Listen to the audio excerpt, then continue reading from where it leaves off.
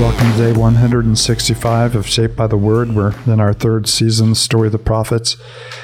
We've come to an extended section, of Jeremiah that, pronounces judgment and some of the most vivid and almost just shattering terms. It's hard to read sometimes, as he describes the consequences of a nation on whom, the people of Judah have relied as an ally, turning against them and taking them into captivity. And, of course, the consequences, the very brutal consequences of war. Jeremiah has drawn, very hard duty, pronouncing to a very stiff-necked people, the coming judgment of God, and even calling for those people as they're experiencing judgment to receive it humbly and to, confess their own sin. And you find Jeremiah, as we come, to this middle part of, chapter 15, kind of wearing down a little bit as well. Mm-hmm. The hard duty, has come to him.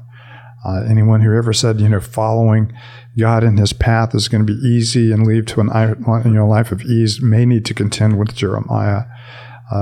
Ends with not a single convert, as far as we know, for all of his preaching, and very hard duty, very deep persecution, and of course a broken heart that comes along with it. So we see Jeremiah get to the edge when we come into the latter half of chapter 15, and he even complains against God, and God calls him back to repentance and restores him to faithful ministry. I'm Paul, here with David, Matt, and Cindy, as we continue our journey through Jeremiah. And as we read, this is not simply God's word for Judah, as they're about to go in judgment. This is God's word, for us, because we know that just like Judah, our feet are prone to wander, and we do not even restrain them, as we read, yesterday. So before we read, let's offer this moment and ourselves to the Lord. Cindy, you mind lifting us up with a word of prayer? No, I don't mind. Father, thank you for this time in your word. We thank you for this man, this writer, Jeremiah, this prophet. Thank you for just a broken heart over the sins of the people that he loves, especially as they don't repent or they don't care about how they've walked away from you. And Father, may we just, as we read these words, understand just how deep our sin goes and how it deeply affects our walk and our fellowship with you. So be with us now as we read your word. May your Spirit teach us. In Christ's name we pray. Amen. We pick up in verse 10. Alas, my mother, that you gave me birth, a man with whom the whole land strives and contends. I've neither lent nor borrowed, yet everyone curses me. The Lord said, surely I'll deliver you for a good purpose. Surely I'll make your enemies plead with you in times of disaster and times of distress.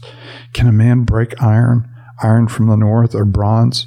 Your wealth and your treasures I will give as plunder without charge because of all your sins throughout your country. I will enslave you to your enemies in a land that you do not know, for my anger will kindle a fire that will burn against you. Lord, you understand. Remember me and care for me. Avenge me on my persecutors. You are long-suffering. Do not take me away. Think of how I suffer reproach for your sake. When your words came, I ate them. They were my joy and my heart's delight, for I bear your name, Lord God Almighty. I never sat in the company of revelers, never made merry with them. I sat alone because of your hand was on me, and you have filled me with indignation. Why is my pain unending and my wound grievous and incurable? You are to me like a deceptive brook, like a spring that fails. Therefore, this is what the Lord says. If you repent, I'll restore you, that you may serve me. If you utter worthy, not worthless words, you will be my spokesman. Let this people turn to you, but you must not turn to them. I'll make you a wall to this people, a fortified wall of bronze. They will fight against you, but will not overcome you, for I am with you to rescue you and save you, declares the Lord. I will save you from the hands of the wicked and deliver you from the grasp of the cruel. And, Jeremiah, like you found Elijah before him at a very low point in his ministry, and he even turns to God and he says, you're like a deceptive brook to me, like a dry riverbed. I see all of this hope and promise in you and in the covenant, and yet I'm doing, as many godly people have said before him, I'm doing your will and walking your ways, and yet this is so hard. And God, doesn't, simply coddle him or give him therapy. He just says, you need to repent. You really need to, come back to a place where you're speaking worthy and not worthless words. And I found that so often to be even the pattern in my own life. Not that I'm going through anything like Jeremiah, but when I'm frustrated with people or with things, and I can so easily be like, well, look at what they're doing. But it often needs to be that I actually have some repentance to do in that, not just finger pointing, but heartfelt repentance and confession. No, we often complain against the Lord, or we often complain, and if we are complaining, ultimately it is against the Lord who is sovereign over our circumstances. And we find ourselves complaining over such silly things compared to, something, that Job had to experience in order to come to a full understanding of the Lord, and something that Jeremiah is having to experience.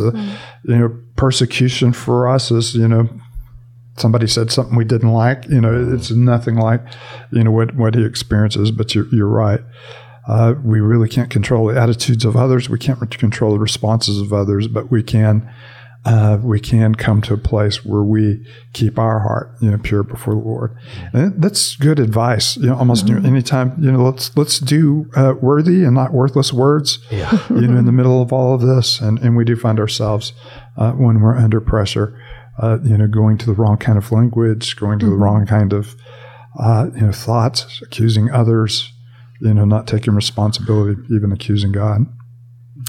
I'm reminded, I think I've heard you teach this, Paul, sometimes we ask the wrong questions, and this question is, he's asking, why is my pain unending? And instead of acknowledging, who sees my pain and who is in control of the situation. So often our hearts will, get in that spot of the why or the woe is me, for sure, David. Yeah.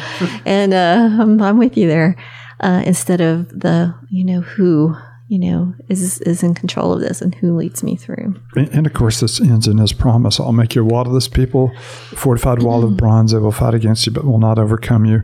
For I'm with you to rescue and save you, declares the Lord. And of course, very similar to the promise we've been given, in Matthew 28, I'll be with you, to the very end of the age. Doesn't mean that to the very end of the age, it's going to always be pleasant, and it's always going to go your way, and life is going to work out according to your expectations. But I am with you from beginning, from beginning to end.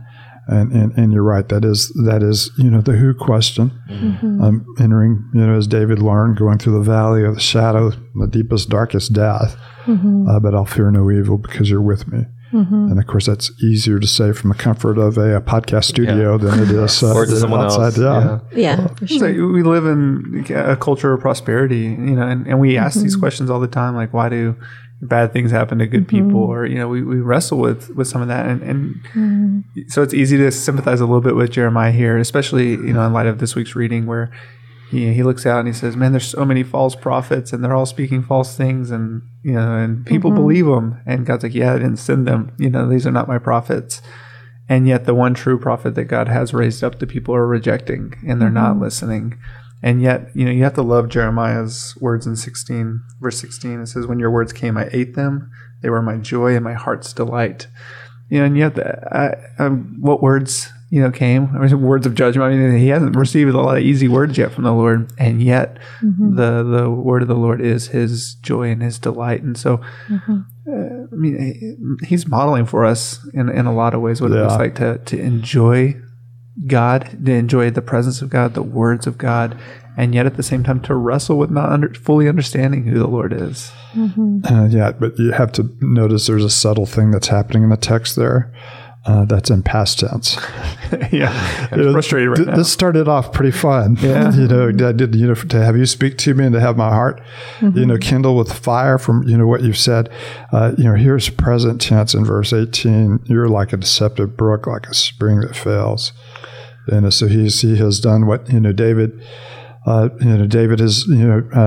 prayed, restore to me the joy of my salvation. He has lost the joy of his salvation. He's had weary, hard labor, and he's lost sight of, and as you said earlier, Cindy, the God who called him into the labor and who has promised to sustain him through the labor. So if these are past tense statements for us, I used to love your word. I used to delight in your word, but now it's as if none of it's working out the way that I thought. And he's invited then in 19, if you repent, I'll restore you, that you may serve me. And I just love that kind of pattern of, you can like be serving and doing church things, but to repent and then to be restored and then to serve is such a better way to serve the Lord and to serve His people. And we need to hear that second part, that we're called not to just enjoy and bask in the glory of our relationship with God and the repentance and the goosebumps that come from it. It's calling us back into a people that can often be difficult in order to serve the purposes of the Lord. And certainly that is our destiny, is to be despondent and be in despair unless we're doing it in the strength of the Lord. What a good reminder, too. Jeremiah was just a man, and he, too, had to repent and be restored. But I also think that taking that to heart, he can lead these people well, because he can call them also to repentance as he repents. And so it's a good thing that God can use. Well, I love the Lord says, if you repent, I will restore you. And he keeps going, I'll make you a wall to this people, a fortified wall of bronze. They will fight against you, but will not overcome you. But then you get the why this is such good. For I am with you to rescue you and to save you. It's like, it's still going to be hard, but I'll be with you. And it's a good promise. Father, thank you for the beauty of your word. We thank you for hard words. We thank you for the words of comfort. We thank you that the two often come hand in hand. Father, we do confess often we are despondent, and often we find ourselves not only complaining about our circumstances, but in effect complaining about you and the sovereignty that has brought us into the circumstances. Help us not to sour in our service, but to continually to draw strength from you.